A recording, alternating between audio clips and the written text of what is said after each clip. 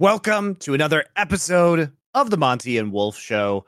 And we've got to start off, the Clid drama, whatever incident that is going on happened after our show last time. We did talk a little bit about it on Summoning Insight, but we should address that now because the result of what happened with Clid is now that Grizzly is starting. We said this is going to be the big week that we talk about Hanwha Life, obviously, because they were facing some real opponents.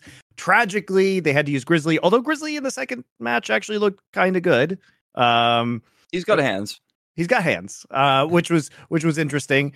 So let's start there. So for those of you guys who don't know, Clid, so allegedly what has happened is that there were some DMs that were leaked from a couple of female fans now where he was basically being very sexually aggressive to them. We don't know if this translated into actions or not. It seems like there's some sort of investigation going on right now, but there's some details that have been made public without any kind of investigation or confirmation. As a result, Clid has been benched, I assume, until this investigation concludes, right, Wolf? What's the latest? I mean, essentially right now, because of those somewhat inappropriate text messages that were leaked, Hanwha is doing an ongoing investigation. They've been very quiet about this, whereas Shadow Corp, his agency, has made a statement basically saying, like, kind of defending him, but also not really, like, kind of throwing him under the bus on one hand, but also kind of saying, like, okay, well, like, he didn't intend for this to be really messed up. Kind of protecting themselves, it seemed like, overall. And they also, like, released some of the personal information of the person in the Kakao Talk screenshot, and Kakao Talk is basically like WhatsApp for Korea. And then the fans have been pretty upset about it. Obviously, the Korean fans have sent a truck. You guys have probably seen the news about this, basically asking for Hanwha and LCK to come clean and actually like make statements about this, because the LCK also hasn't said anything about this. And so, people are generally unhappy. I think the Western side of things, obviously, you guys probably are more familiar with that, but people are pretty unhappy. And you've had reporters like Ashley, like, really grilling Hanwha Life Esports, like, every day that they appear. And finally, they gave a statement to Ashley yesterday saying that they have no statement to give yet. But at least they answered. So, I'm not really surprised that Hanwha is trying to get the facts straight of this, because we have had in the past some of these situations where players are accused of something like this and it actually that ends up not coming true.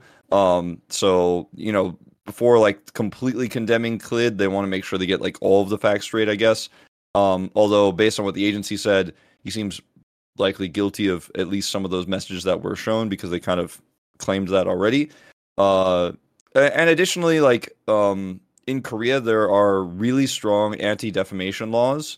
And what that means is that if you actually, as Hanwha Life, for example, say that you're benching Clid or you're firing Clid because he did these inappropriate things, first of all, like, that may or may not be true, and then you could get in big trouble there. But also, even if it is true, you have to be really careful about what you say about Clid and why you fire him, because Clid could then potentially sue you. So this is guys, a big issue. Yeah, so just to be clear, in Korea, anti-defamation, you can lose even if you are telling the truth about somebody. Yeah. So if you defame somebody about horrible things that they did, they can sue you and win, which is very unique to Korea. It's one of the things I really don't like about Korea. It creates a lot of problems. Yeah. And meanwhile, like, obviously, in the United States, and many Western countries, but especially in the United States, anti-defamation, you would have to actually prove damages. It would have to be proven, like, basically willfully false, as if you were willfully slandering someone if you were wrong, which is obviously extremely hard to do. So it's really, really different in Korea. And yeah, that means, I mean, we just don't have enough information about what's going on. And until there is actually an investigation that occurs either via the press, whether that's going to be Ashley Kang or Korean media that are doing that, or if it's going to be the LCK, or if it's going to be Hanwha themselves, we just don't have enough information. And all we have are kind of some texts that were leaked on Twitter. So like, at this point in time, like, it's hard to delve into exactly what it means, but we know that obviously Hanwha is playing with Grizzly, which we knew about. The casters, we were told like basically the day of, because we asked like, okay, who's going to play tomorrow? Because I wanted to know. I actually changed my predictions based on this, because I actually had Hanwha beating D plus, but then when I saw Grizzly was coming in, I was like, no, I'm going D plus. I changed my prediction because I was like, well, I mean, I know this, so I'm going to change my prediction.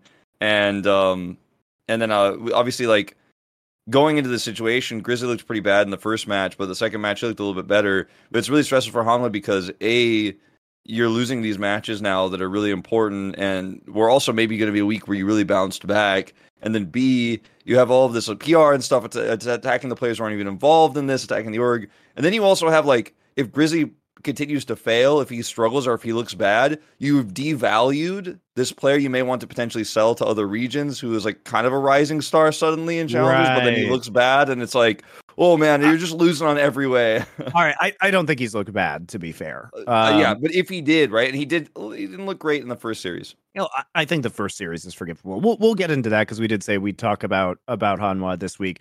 But speaking of changing your predictions, Wolf, actually on Competitive Edge, which Thorne and I do for the Esports Bet channel, I put an actual prediction on D plus Kia to win because they had like 1.7 odds. And I thought, you know, even if they didn't make a substitution for Clid, like this would have completely destabilized this team internally. Because every time this happens, guys, you have to cancel scrims. You don't know what's going to happen. Like, even if Clid does play potentially, like, it's probably not going to be the first thing on his mind. Playing well in the game, it's going to affect his play. So there were actually opportunities, for D plus to win. So, by the way, shout out to Esports Bet, and you can go check out Competitive Edge on their YouTube channel.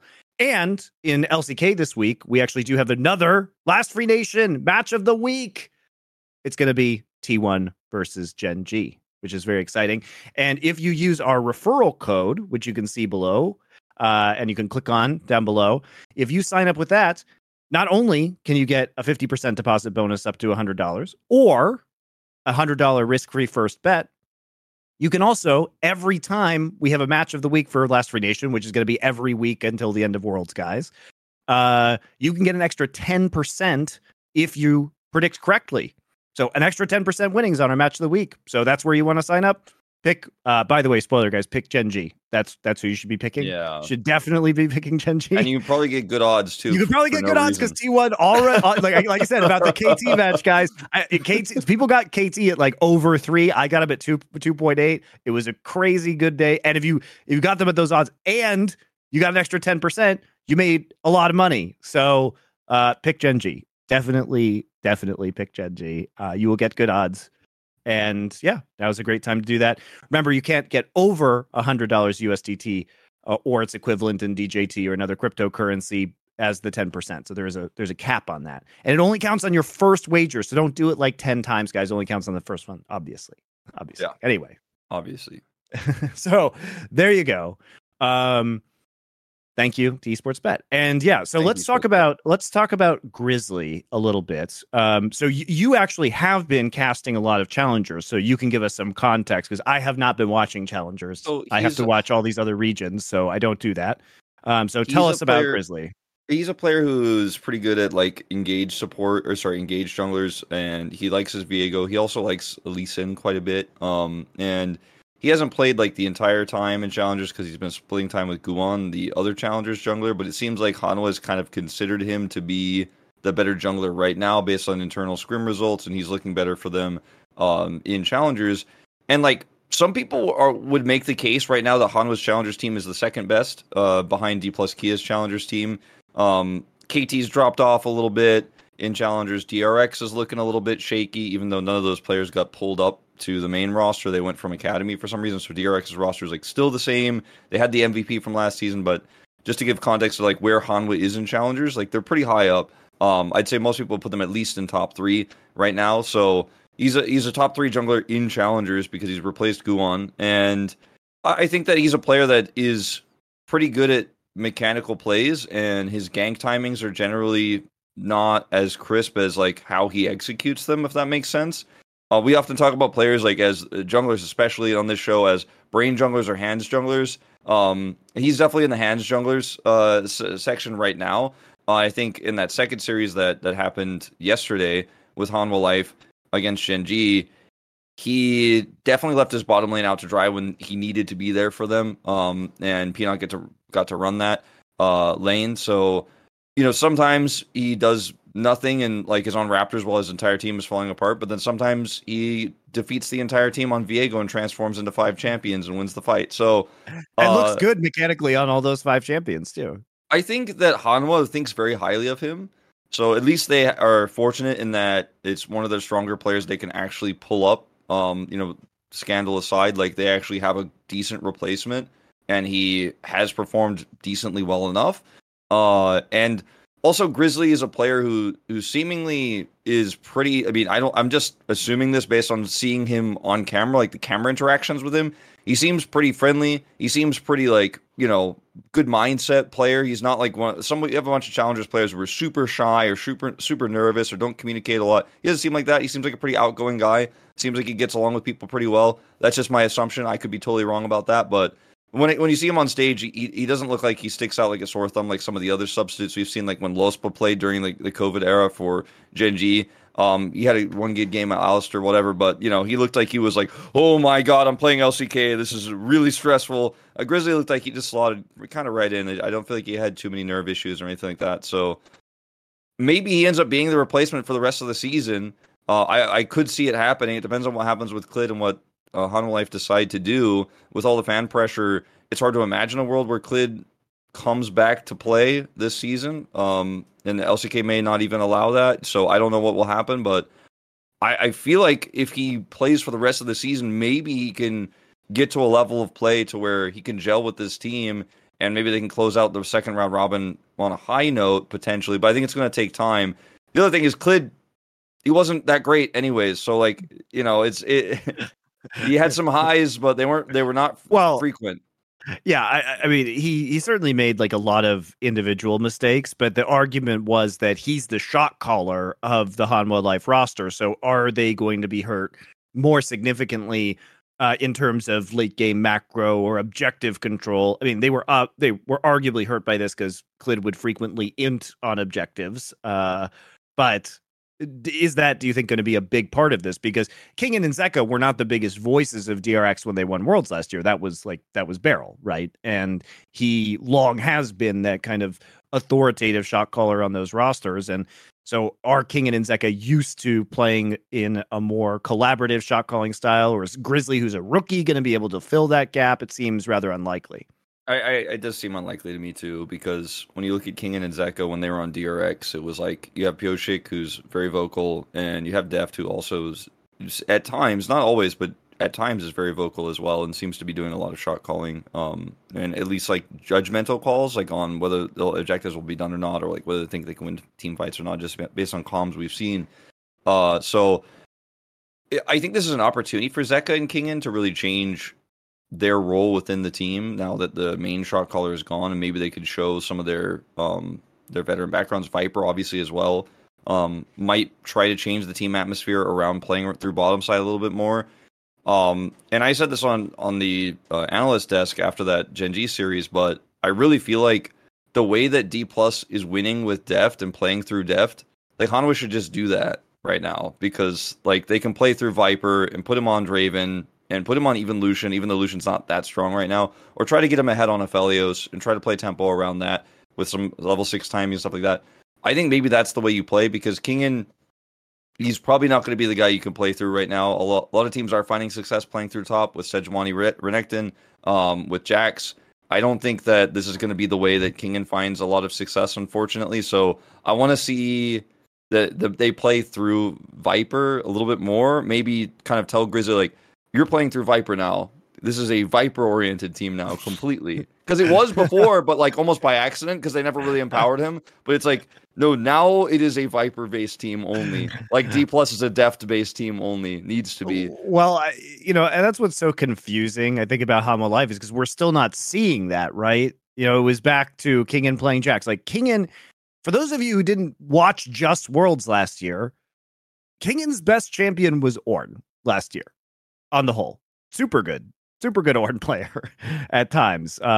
We got to see all of those like flash Ornn ults and everything like that. But this is a guy who needs to be playing weak side. He is not the hard carry of this team. He's a decent Scion, you know. He could play a Scion for you. You could sit there, take it. But it is baffling, Wolf, that this team has not yet figured out how to play around Viper. And even though I think that the series versus GenG was surprisingly close, part of that again was GenG making some mistakes. But at Toby the end wasn't of the day, there, man. He didn't show up, so. What I mean, his LeBlanc was good. His LeBlanc was good. In game number 1, his Azir was game number 2. But yeah, I think it is very fascinating that they haven't yet figured out in a meta that is so ADC dependent how to properly play around Viper, especially because Viper is still extremely good. Yeah, and he really is.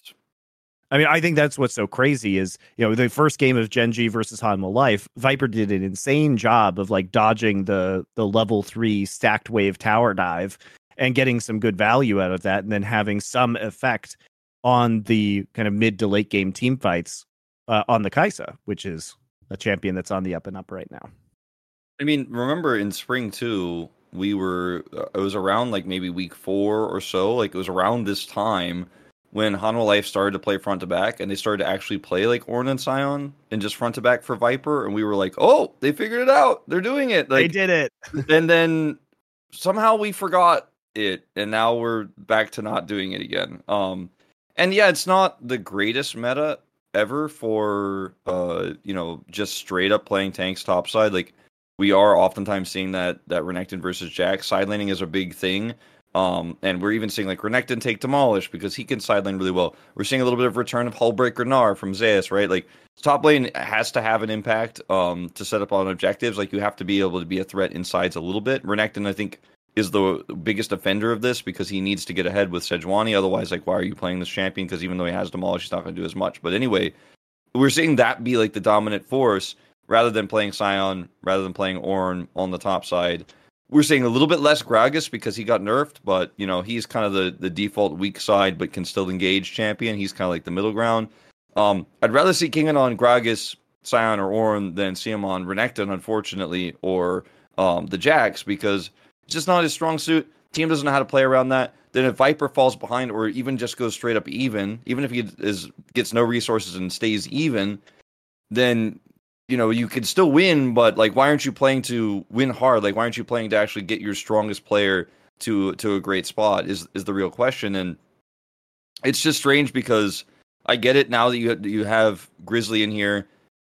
Things get a little bit weird. Like, your priority is going to be all over the place in terms of where you're going on the map, and you want to play comfort picks for Grizzly. But it feels like you could have just told Grizzly, like, we're playing through bottom side. Like, just cover bottom. Like, let Kingen go, and we're going to put him on a tank. And then it actually just becomes a simpler problem because your jungler is focused on one part of the map, not, you know, completely, but primarily. And then his job becomes simpler because he's not playing reactionary. Whereas they put him in a position where he had to play reactionary, and he couldn't quite figure it out, you know. And Peanut's a way better jungler than he is, so...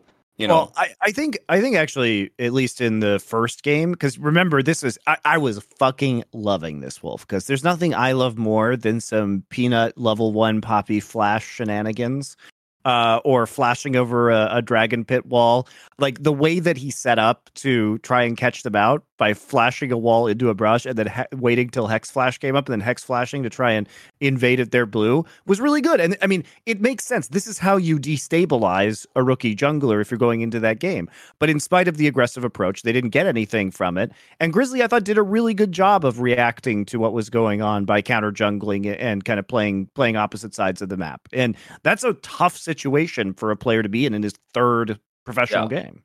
I mean, Peanut really was. I mean, the game plan was definitely like, all right, let's wreck the rookie, and they did. Even though the level 1, like you said, didn't end up successful, the follow up ganks, they were, and you know, Grizzly wasn't there to cover. Like, he was on Raptors when they had that dive that was really successful bottom side, where Delight actually, you know, hard carried on the Rakan and came in and they got those kills. Like, that's, you know, one of those things where you feel pressure because you know that Peanut's pushing in hard all the time and you want to try to counter jungle and get some money.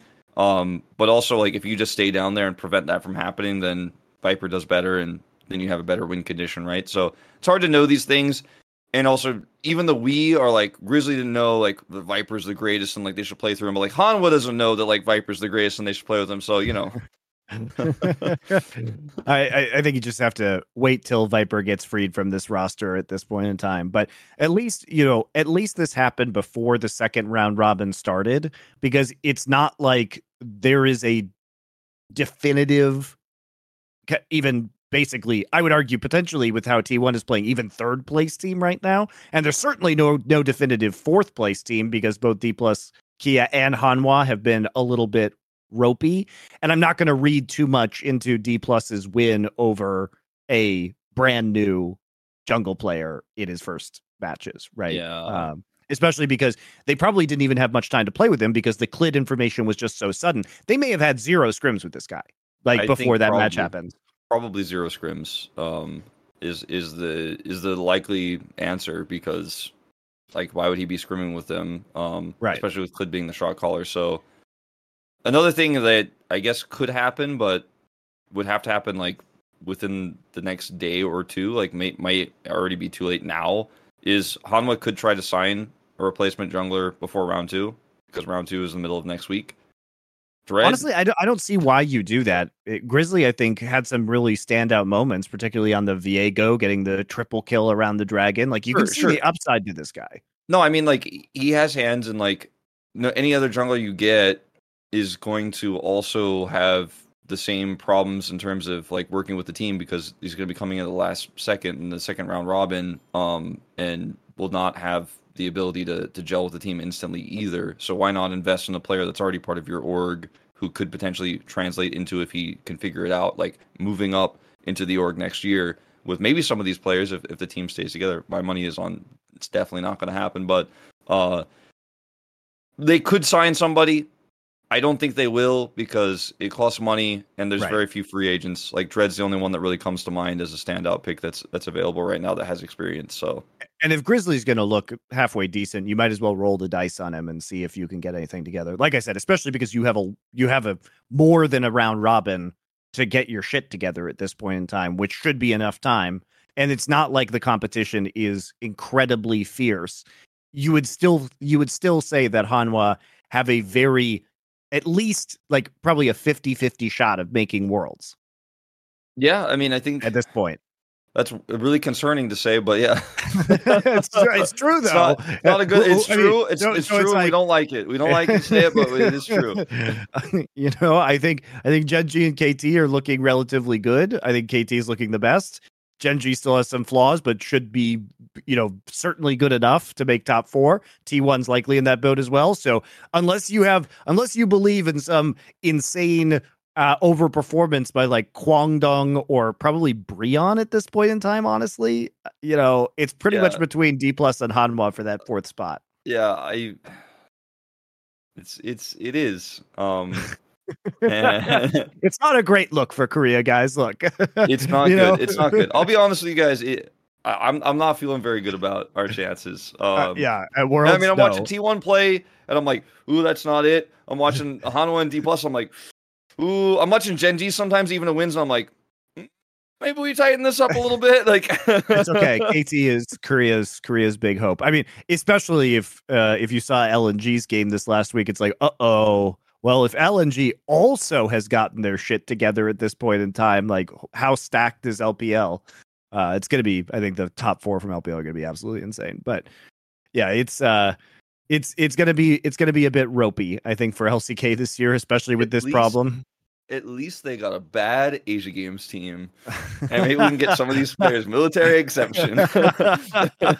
That's true. They did get a weirdly bad Asian Games team, whereas Korea's Asian Games team has Ruler on it. So he stole Ruler and Kanavi. So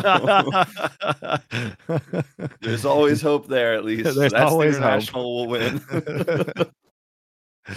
Oh boy. So yeah, let's talk about Faker a little bit, because there was also some kind of troubling news that's come out about Faker's hand and an alleged injury that stretches back to the Brion match in week number 2.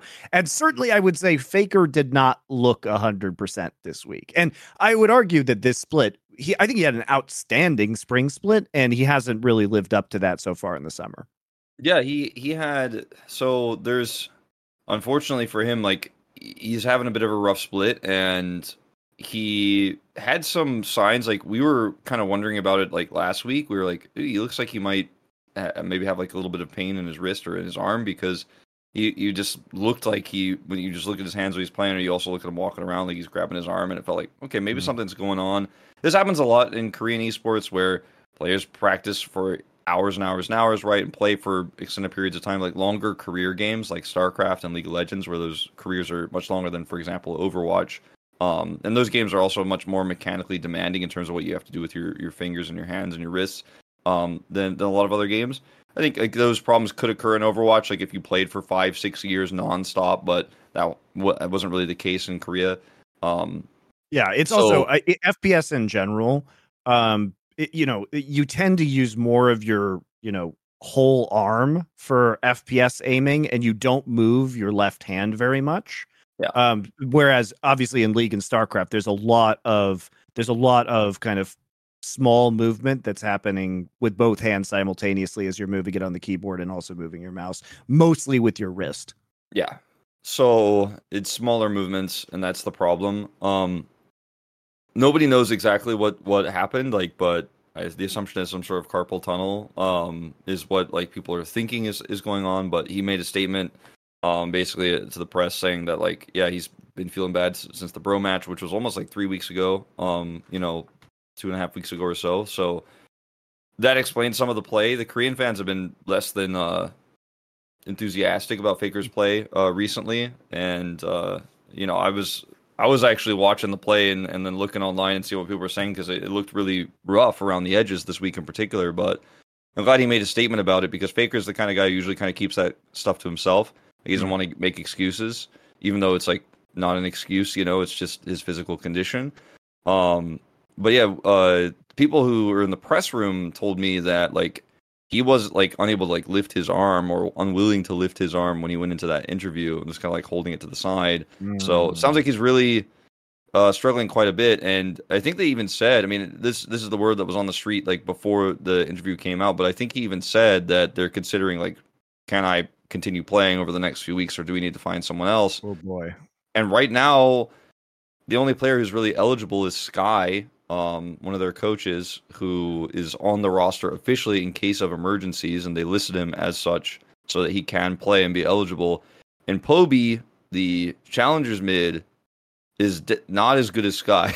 Let's just say. Like, so guys, for those of you who don't know, T1's challenger team is the second. They're ranked 8th place out of 10 right now, and they have a record of 2-6, and they have 2 mid laners, which are Poby and Nice. And I know nothing about these guys, so you tell me about Nice. So Poby replaced Bay. So Bay was the mid laner for T1 challengers, which is weird because Bay was on Nongshim for a while, then he went to PCS, and then he came back to Korea, played on challengers, which is weird because you usually don't invest in players like this in challengers, but I think T1 just wanted to have somebody who has some experience there. He was there, then he's gone now. Poby's there. Poby is, to put it nicely, like, he's pretty green. He is not great. He's a very weak player at the moment, and he gets crushed by almost everybody in lane, and his team fighting is not good. Nice is a player who plays under him, and I haven't actually had the opportunity to cast any Nice games yet. I think he played like maybe 2 this season, as Chronicler was mentioning him to me. He doesn't look good either, but he is also playing under Poby, who is definitely not good. So like, this is not even like like Faker's way better than Closer, but like, we'll see. It's not like that. It's like Faker is like a million times better even at his low form he's at right now than Poby. So it's just not, and so then Nice being under Poby means it's just not going to happen. Like, these players can't play in the LCK right now. It's also that we know that Faker and Carry are the biggest voices on this team, and what Faker lacks in potentially mechanical acumen at this point in career, he's making up for in terms of game knowledge and shot calling abilities, and serving as kind of an in-game coach for the most part. So I think it's really difficult to replace him, because without him, the entire shot calling apparatus basically collapses from within in T1. So I mean, we've had a lot of players who've gone through wrist problems in the past, like very serious ones, end up recovering. I think Flash is probably the most notable example. He had really bad wrist problems, and for those who don't know, Flash is basically like the Faker of StarCraft Brood War. Like, he played for a really long time. He was at the top basically throughout his entire career. And by the end of it, I mean, he's had some scandals and stuff recently, and he's not like the king of StarCraft so much so anymore. Just got out of the military. But like at the end of his career, before he went to the military, he was winning everything so hard he got bored. He switched to random, and was like playing tournaments as random to see if instead he, of like, Terran, he would still which was win his everything. normal race. Yeah. So he's a player who's been very successful, right? Even after his wrist issues, when he famously got surgery to actually fix his wrist and get work done on his carpal tunnel. So he ended up recovering very well, and like he's fine. Faker may have to do something similar. I hope not. You know, nobody wants to have to get surgery. Nobody wants to have to go through these things. Maybe he needs some time off, and then the rest will be good enough. Because considering how long Faker's career is, or has been, and how long he's been at the top, the fact that this is only really affecting him so much that he's speaking publicly about it now means that maybe 10 he years after his debut. It's actually impressive that it's taken this long, Wolf, in many ways. That's what I'm saying. So like maybe actually something really did go wrong. Like maybe he did something to his wrist in a bad way in that BRION series and like really hurt himself, and he actually needs just a few weeks, and then he's actually going to be back to normal, because it seems like he's taking care of his wrists very well. And obviously he has T1, which is an insanely good support staff for the players and make sure they're always healthy and stuff like that. So maybe he just takes 2 weeks off, and we have awkward 2 weeks with Sky, or hopefully not Poby. And then Faker's recovered and he comes back, and then he continues to take care of his wrists, and like it's not an ongoing chronic problem. That's my hope. That's what I hope happens. I don't know what's going to happen. We'll have to wait and see. But I think Faker, he said he's undergoing treatment right now, and he's got the long weekend to prepare before they go into their matches next week. Fingers crossed, maybe he just feels better and he plays, but I'm not sure if that's going to happen. Yeah, and that obviously could really mix up the standings as well. Not that Faker has been outstanding, but just because it would be very difficult with their current group of players to replace even a less than ideal performing Faker within this roster. So I think it'd be quite tough. And yeah, I mean, I think it probably explains part of his underperformances, because some of the issues were like mechanical, which is something that you almost never say about Faker. Like, yeah, he did look a little rough, especially in game 2 versus D+, like on the LeBlanc, because I don't think his decision making was necessarily that bad, but it really did look a little awkward mechanically sometimes. But they did defeat D+. They did take them down. So, and then they had a rougher match against Nongshim, but I'm not sure how much they really prepared for that one in particular. Could have been a little bit of a trap game for them, but probably anticipated an easier opponent. I think the Neela game, that one was the first game, the one that Nongshim actually won. That was a game that T1 kind of walked into underprepared and didn't really know how to deal with the comp, which is weird because it was even like Neela? one of... Yeah, exactly. It was like our point of the match that like Guma plays Neela and Jiu plays Neela.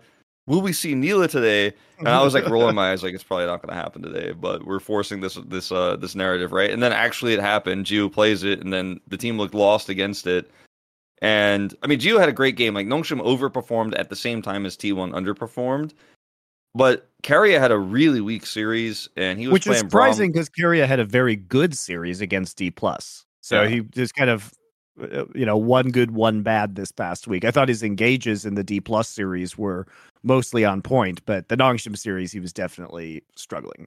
And he tried to play Braum like an engaged champion to save the game, and it was unfortunately not the right play. And then he had some good plays on Rel later on in the series. Like he wasn't like all rough around the edges. Like he had some diamond in the rough moments, let's say, in that series, but he looked a little bit frustrated. The whole team looked a little bit angry about how things were going down. Luckily, they were able to take the win in the end because Zeus popped off on Gnar, and it was okay in the end. But that series did not fill me with hope that T1, even if we just pretend like not only is Faker no wrist issues and also he's playing at his peak form from spring, like okay, let's not say that, but like he's playing at least like he's not playing badly, okay? He's not having the issues he's had this week. If Faker is normal and the rest of the team is playing like they are, I don't think they beat GenG. I don't think they take a game. GenG just looks way better than them. So now when you add all these issues and coming off of that rocky loss or near loss to Nongshim, game loss, I think they could beat DRX, but GenG, I think that's a bridge too far right now. Yeah, I do want to talk about one of the teams that we haven't really discussed yet so far this split, as we kind of close in on the halfway mark of the season this next week, which is everybody's favorite OKSavingsBack BRION, everybody's favorite meme team, because in spite of the fact that this team is towards the bottom of the standings, they are 2-6 tied with DRX for 8th place. They have looked better than a 2-6 team would, yeah, I would say. And what's frustrating about this team is you feel like they are kind of close to being actually maybe sort of middle of the pack good, but they can't help themselves in terms of losing or mispositioning in the late game and throwing, which teams like GenG will absolutely take advantage of if you give them that opportunity. The thing about this team is there's the early game, which they do very well at, and sometimes they do it based on winning skirmishes, where they'll actually just outplay in a skirmish, and then you see Karis do something crazy on his ear or something, and you're like, this week too, yeah. which they've been swapping out the old mid laners, and then you see Karis do something like pretty incredible, and you're like, what? Like, why does he not do this all the time?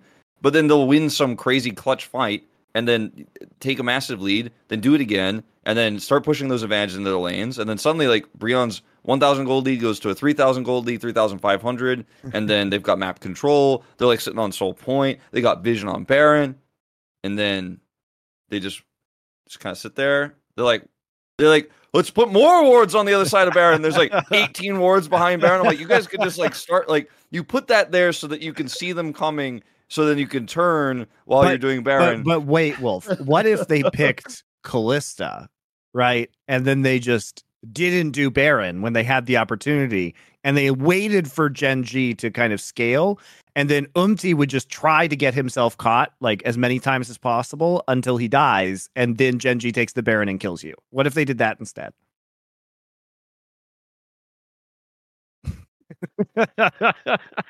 I legitimately think I was telling people, if Kwangdong doesn't make playoffs, I think it's going to be because Bro makes playoffs. But they've got a lot of climbing to do. But if they I have such a love-hate relationship with if he plays his early games well, and then they actually turn those leads into wins, which the coaching staff, by the way, I've spoken with, they're very aware of the problem. Like you can see them, like I've spoken with them, you see them and they're like, oh, like they're so mad, like, but they're also just like, well, we did all the plan correctly, but then I can't get these guys to actually like kill the Baron and then turn on the fight. When you won't kill the Baron with a massive lead in Kalista, where there's like a 0% chance that you actually flip the Baron, it is just mind-boggling to me. It is mind-boggling. But then imagine it. Well, imagine being Brion and having Poppy and Kalista. So you literally have something better than Smite to kill the Baron, and you have a Poppy just in case somebody gets in there, just inject also from the pit. You also have Smite as well. So you have double Smite and Poppy, and a huge lead, man. And you have vision around the Baron, and you have waves with a prio in top and mid. And what if they had both Elder and Baron, and then lost? So the thing is, like, that they'll also do, which is the part that, like, the waiting part is really annoying, but the more annoying part to me is that they'll at some point, and I think Umpty is the one who does this, they'll wait for a long time and like lose some of their advantages, and then they'll suddenly make a decisive bad call. They'll be like, you know what? Okay, now we're going to do Baron. I'm like, no, you can't. This is the one time you can't do it. This is not the time. They'll be like, oh, we waited too long. We got to do it now. I'm like, well, now you don't have vision. Now you don't have the wave in mid. And you're like, let's start it, I guess. I'm like, no. You had to do that a while ago. Now you actually have to like fight. My favorite again. one is that when they get vision control and then they lose the vision control, and then Umti just walks into now an unwarded jungle and dies, and then they lose the game. It makes me mad. It makes me mad and sad. But I also know, I think we have to acknowledge that this team legit could be good. Like I don't think they're not going to Worlds, okay, but they legit could be a playoff team. 2-6 team. They're not a 2-6. They're not a 2-6 team. They're not a 2-6 team.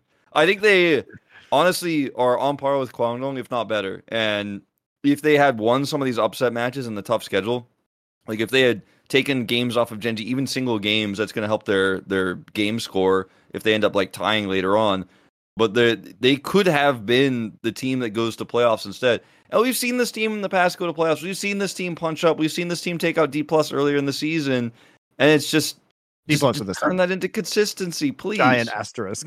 D+ with a sub. Yeah, true. But they did it nonetheless. Well, they now beat DRX. You know what? I feel bad for them, Wolf, because next week they have to play KT twice. Yeah. They literally have to play KT twice in 3 days, which is, I think, not going to turn out well for them. By the way, if that's how your schedule ends up with a random draw, I think there should be a rule against playing back-to-back matches in the round robin. Like if it happens, it has to switch, because it's going to be brutal for Brion to just back-to-back KT like that. It is. It has happened before. Like there was that famous year where it was like the Telecom back-to-back. I think actually it might have even been Telecom back-to-back when one of the seasons I was in as well. But there was that OGN season. It was 2017, I think, where this game was super crazy and long and really hype. But yeah, it does happen, but it shouldn't necessarily happen. But it's tough because then you got to redo the whole schedule and you might get it again. I'm kind of like okay with it, but it just sucks for Bro in this case. If it was Bro against Nongshim twice, we'd be like, oh, nice, like chances, double chances. But yeah, I just feel bad because overwhelmingly they're just going to be 2-8, and then we're going to be saying this is not a 2-8 team, just like they weren't a 2-6 team. They just got mega unlucky, got mega unlucky. Or Bro actually are Omega Giga Chads and beat KT. I'm not going to expect that. I would be entertained if that happened. By the way, that first match they played against DRX was actually super entertaining because Umti played Skarner, and I thought they did pretty well with the Skarner pick overall. It took them forever to win that game because even though they had massive leads, they refused to win, like we were talking about. I mean, for a team that was, for a team that only died 4 times, the fact that it took them 34 minutes to win that game is kind of illegal. Yeah, it was. So the first Skarner game, I'm like, oh, this is perfect for this comp. Like they want to come into you. You can turn those engages. You can grab the Yone. The second Skarner, I was like, you guys, you did know why the Skarner was good in game 1, right? because if you're playing it here, I think you didn't know why it was good in game 1, actually. Yeah. And I mean, like Edgar has had some question mark drafts sometimes.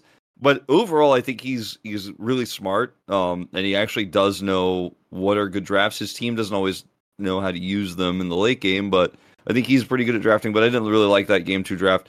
They figured it out in the end against DRX and took that win. But it's like, how could you almost beat GenG, but then like can't cross the finish line against DRX? Like, how are these two things like what your week looks like? How is that like how I sum up a week of a professional team's play? Also, I do have to take a moment here because it was Morgan. Because remember when Morgan donated the pentakill, and he was such a bro Giga Chad about it. And then in this match, Rascal refused to give the pentakill to Henna. What a bitch Rascal is. He was just running around. He was running around outside of their base while they finished the Nexus, just intentionally not giving Henna the pentakill. That's not cool, Rascal. Be more like Morgan. So, yeah, a lot of people got upset at Morgan. So maybe Rascal is like running from some demons there. I'm not entirely sure. A lot of Korean fans were pretty mad that he gave a pentakill. Oh, come on! It was very entertaining. The Western fans loved it. It just adds to the mystique of Lord Morgan. So, like the getting a pentakill goes on your like official record, right? And every player has a certain amount of pentakills. So if you give one, then it might create a scenario in which someone give has... me a break. Pentakills I'm just are saying. I'm just I know, explaining but why people were upset. pentakills are I'm not just giving an my opinion. arbitrary stat anyway, because you just have to luck into them, basically. It's not a skill thing. It's like, oh, I hit the right crits. I mean, it can be a skill thing, but usually it's not. I hit the right crits, and my teammates just happen to not get the last hit on exactly. kills. Like AoE didn't happen to kill them. Instead, my auto attack as an AD carry did. So I think pentakills are they're fun, but they're not a meaningful statistic for players at all. I mean, it can, like, if you get a pentakill on like Viego 1v5 or something, it's pretty cool, right? But you know, if it's an AD carry cleaning up a team fight, which it 99% of the time it is, it's like we yell pentakill, and then it like goes on the record, and then like they get POG just by default, and then everyone's like, "You got a pentakill today." It also just depends on the champions you play. Like, you're gonna get a lot more pentakills if you play fucking Jinx than you are, Zeri. or Zeri than you are other AD carries, right? It's just gonna happen more. So if your team just happens to get those champions, it's gonna sway your statistics. So whatever, it's fine. Anyway, I actually like, I see both ways. Like, I'm okay with Morgan given the pentakill and being a Giga Chad bro. I also I respect Rascal being like, no, I'm not giving it to you. I'm actually running away. I'm getting out. I respect both sides of it. You respect the Rascal's a bitch side, and also the Rascal's not a bitch side. Fine. Well, I mean, look. If you don't want to give the pentakill, that's your right as a player. You are in control of the champion. You can control your own fate. You can deny your opponent the pentakill. Why do you care so much? Why are you calling him a bitch if you don't think pentakills are important? So That's the real question. I'm gonna flip your, because I want to see it, because it's fun, not because I think it's an important stat. I'm gonna flip this on you. By running away, he actually definitively lost the game because they were attacking his Nexus. So I don't think he makes an impact alone to stop them from killing the Nexus. So he could have tried to stop them from killing the Nexus instead of just running away from giving a pentakill down the mid lane. So there you go. All right. He was definitively not trying to win in that circumstance. He could have also just sat in the fountain and done nothing.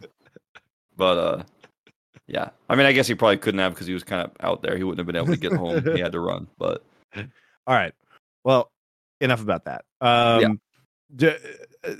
What other topics or teams do we want to talk about? We should probably touch on GenG, because they play Live Sandbox next to finish the round robin. Yeah, and they are overwhelmingly likely to be 9-0. But at the same time, in the same way that Brion is not a 2-6 team, GenG should not be an 8-0 team right now. This team has, to their credit, been able to team fight their way back from the brink on several occasions and had a good meta read. I love seeing Peanut returning to the Poppy, which is something that I really enjoyed watching him play last year. And like I said, the early game flash shenanigans are something that I deeply adore about this team. But at the same time, some of their early laning phases have gone badly enough that probably another team should have been able to snowball more wins against them. They arguably should have lost the first series they played against T1 in week 1 of competition. And they just haven't had that unbeatable aura that they had in summer of last year. Yeah, they certainly do not. I'm liking some of the stuff I'm seeing for them. Like, I really like Doran's Renekton, like how he's team fighting with Renekton. Not how he's laning with Renekton, though. Not how he's laning. But I was going to say, like, his laning phase is fine until he tries to kill people. He needs to be like, you know, the lobsters they have at the supermarket with like the rubber bands on their claws. Like, somebody just needs to rubber band his claws so he doesn't get turret aggro. Like, just prevent him from getting turret aggro, because the second he gets in turret range, man, that's when he decides he's just gonna die under the enemy turret and give a solo kill. He's just a moth to the turret flame. But his team fighting has been really good. Yes, and that's the unfortunate thing, is if he actually just played like a normal top laner, like if he just played like not to kill the enemy laner and then fail, he has CS leads oftentimes. He's doing well in that regard, but he's not actually... He's trying to get further leads instead of just being okay with having a pretty decent lead and then doing the right thing later on. And something that Doran has always been famous for, you look back to even the finals, where he played Gragas to a great weak side in that series where he's just like sitting up there taking the aggro and turning solo kills around the opposite, doing the anti-Doran. He doesn't get resources from his team very often, and then he does big things in the fights, and like that's still true, even though he's giving his opponent sometimes weird advantages. It hasn't always translated to that being a big deal. So I'm kind of like almost becoming a Doran defender right now because he just keeps making big impact in team fights. And like his Renekton play was really good this last week outside of lane. And then Pays, he's just insane. So even when Jovi's having an off day, even when Peanut, you can't always trust. Like I'm kind of trusting him this week. Like he had a pretty good week. I think this team, like you said, 100% they're not they shouldn't be an 8-0 team. I do agree. Like they definitely, like I feel like stole that win against KT. Like it felt like KT weren't playing. Not that they like actually stole it, but KT shut down after the pause, right? That series stopped being competitive after game 1. Then you had the Brion series. You had the close series against T1 early on in the season that like both the T1 and won. the KT wins happened in the same week. Yeah. For GenG. So, and they haven't had, another top. Obviously, they haven't had another top 3 opponent since that point in time. I want to feel like this team is definitely top 2 for sure. Like I think there's definitely a huge gap between them and T1, and also then D Plus and Hanwha, because I'm putting T1 in that tier list right now with them. A lot of people put them above. I'm not ready to do that yet, but there are warning signs and symptoms here of GenG like potentially. Now I'm not saying they're gonna bomb, but this does not look like it's going to be a perfect season. And I think that right now, I put KT at second in my after week 1 Preds, and now I'm kind of regretting not putting them in first because I think KT is going to pass them. I think it is inevitable if they continue to play the way that they are, GenG are, and KT don't drop off. Because KT also showed this week, and just talk about them for like a very brief moment, that they can play this new meta. Like, they played both the Rel, they played the anti-Rel very well, they played the Alistar compositions, they know how to play Tristana, he's down with that, so, I mean, they're ready. That was the one question mark for me for KT, is like, okay, we're shifting into a different meta. Can you keep up with that? And they absolutely did in both play and draft, so I think GenG is going to get passed by KT if this continues. Yeah, and as we talked about last week, aiming continues to have, some standout performances, which is nice to see. Oh, by the way, guys, I do have to apologize. Last week, I pulled up last split stats on aiming, so that was my bad when I was talking about him. I accidentally pulled up the spring split stats. So that's what was going on last week. If you guys are curious, I will not do that again when I'm talking about aiming next time. But he continues to do really well. One of the things that's been kind of, I guess, well, I will use the word fun to see, has been the rise of the AP hybrid Kai'Sa build with Static Shiv and Ginsu's Rageblade and Nashor's Tooth, which is now kind of becoming a shout out to what AP Kai'Sa was last year when Faker famously started playing it, where you do get the insane Void Seeker on the low cooldown that is just absolutely blasting people with plasma procs from long range and all of the AP damage. And as we saw, especially if you guys were watching the GenG versus Brion game 1, when the Kai'Sa gets to full build, holy moly, with the Rabadon's death cap, holy moly, that will take out half the HP bar of an Aphelios or an Azir in one shot, and it's on like a 3-second cooldown if it hits. And if you go Ludens as well, you start to be able to chain that into further poke, and you have additional burst damage. So, I mean, we're seeing a lot of different builds, and the Mythic comes in very late. Some people are building Ludens. Other people are just going straight Death Cap and just skipping the Mythic entirely for a while. I think Ginsu is much better for the skirmishing just because you do get more of the plasma procs, right? Yeah, I mean, it's better. It's straight up better for like being an AD carry in a team fight, right? And the on-hit effects. But I'm looking at AP Kai'Sa, and it's related to aiming, right? Because he was the AD carry who was playing AP Kai'Sa last year the most successfully, is the most famous for playing it. We had like Faker played it mid, like you said, and Faker kind of popularized it in solo queue, but it was a great time to be an aiming fan. Then now it's like, oh yeah, aiming was really good at AP Kai'Sa. It's back. That's also good for KT. Yeah, aiming just continues to really perform, and the dreaded Cuz fall off. It hasn't happened yet. He's just still playing well. He just keeps playing well. He just keeps winning. And, He's really good. I mean, KT did have a soft schedule against Guangdong and Nongshim. And again, like we said, they have 2 games against Brion, which are probably harder than Guangdong and Nongshim, in my opinion, next week.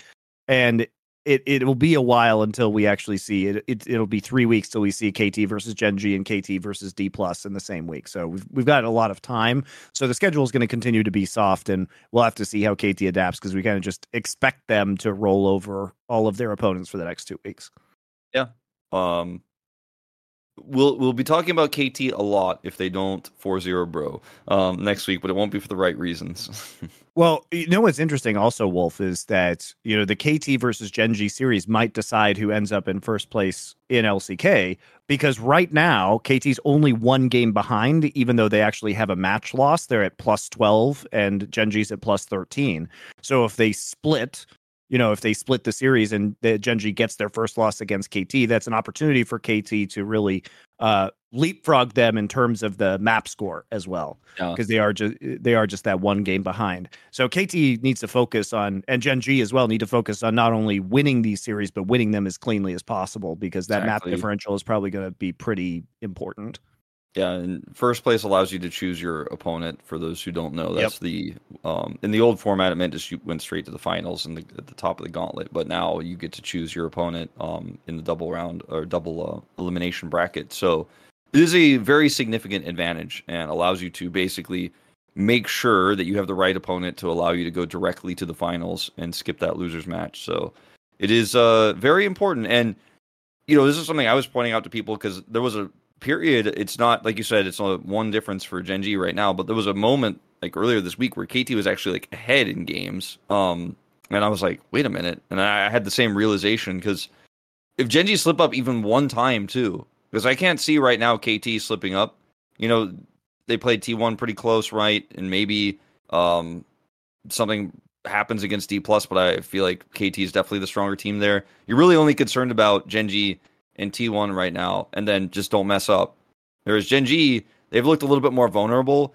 Even a single loss might just be like, even if KT don't beat them, like if GenG lose to somebody else, or multiple other teams, they lose to D+ or something like that, then KT could just pass them in that way too. So it's not over till it's over, and it feels like this is the first time in a while we've actually had kind of an exciting race at the top, where it's not just like, okay, 100% it's GenG or like 100% it's T1. Yeah, it's actually interesting this season. So yeah, a lot of the league is not interesting, but this part is interesting. Yeah, the top part. The top race, it could be quite good. All I have to say about their next matchup is that now I've seen both Keen and Doran play Quinn into Renekton, and I never want to see Doran play Quinn again. The way he was team fighting on Quinn was appalling.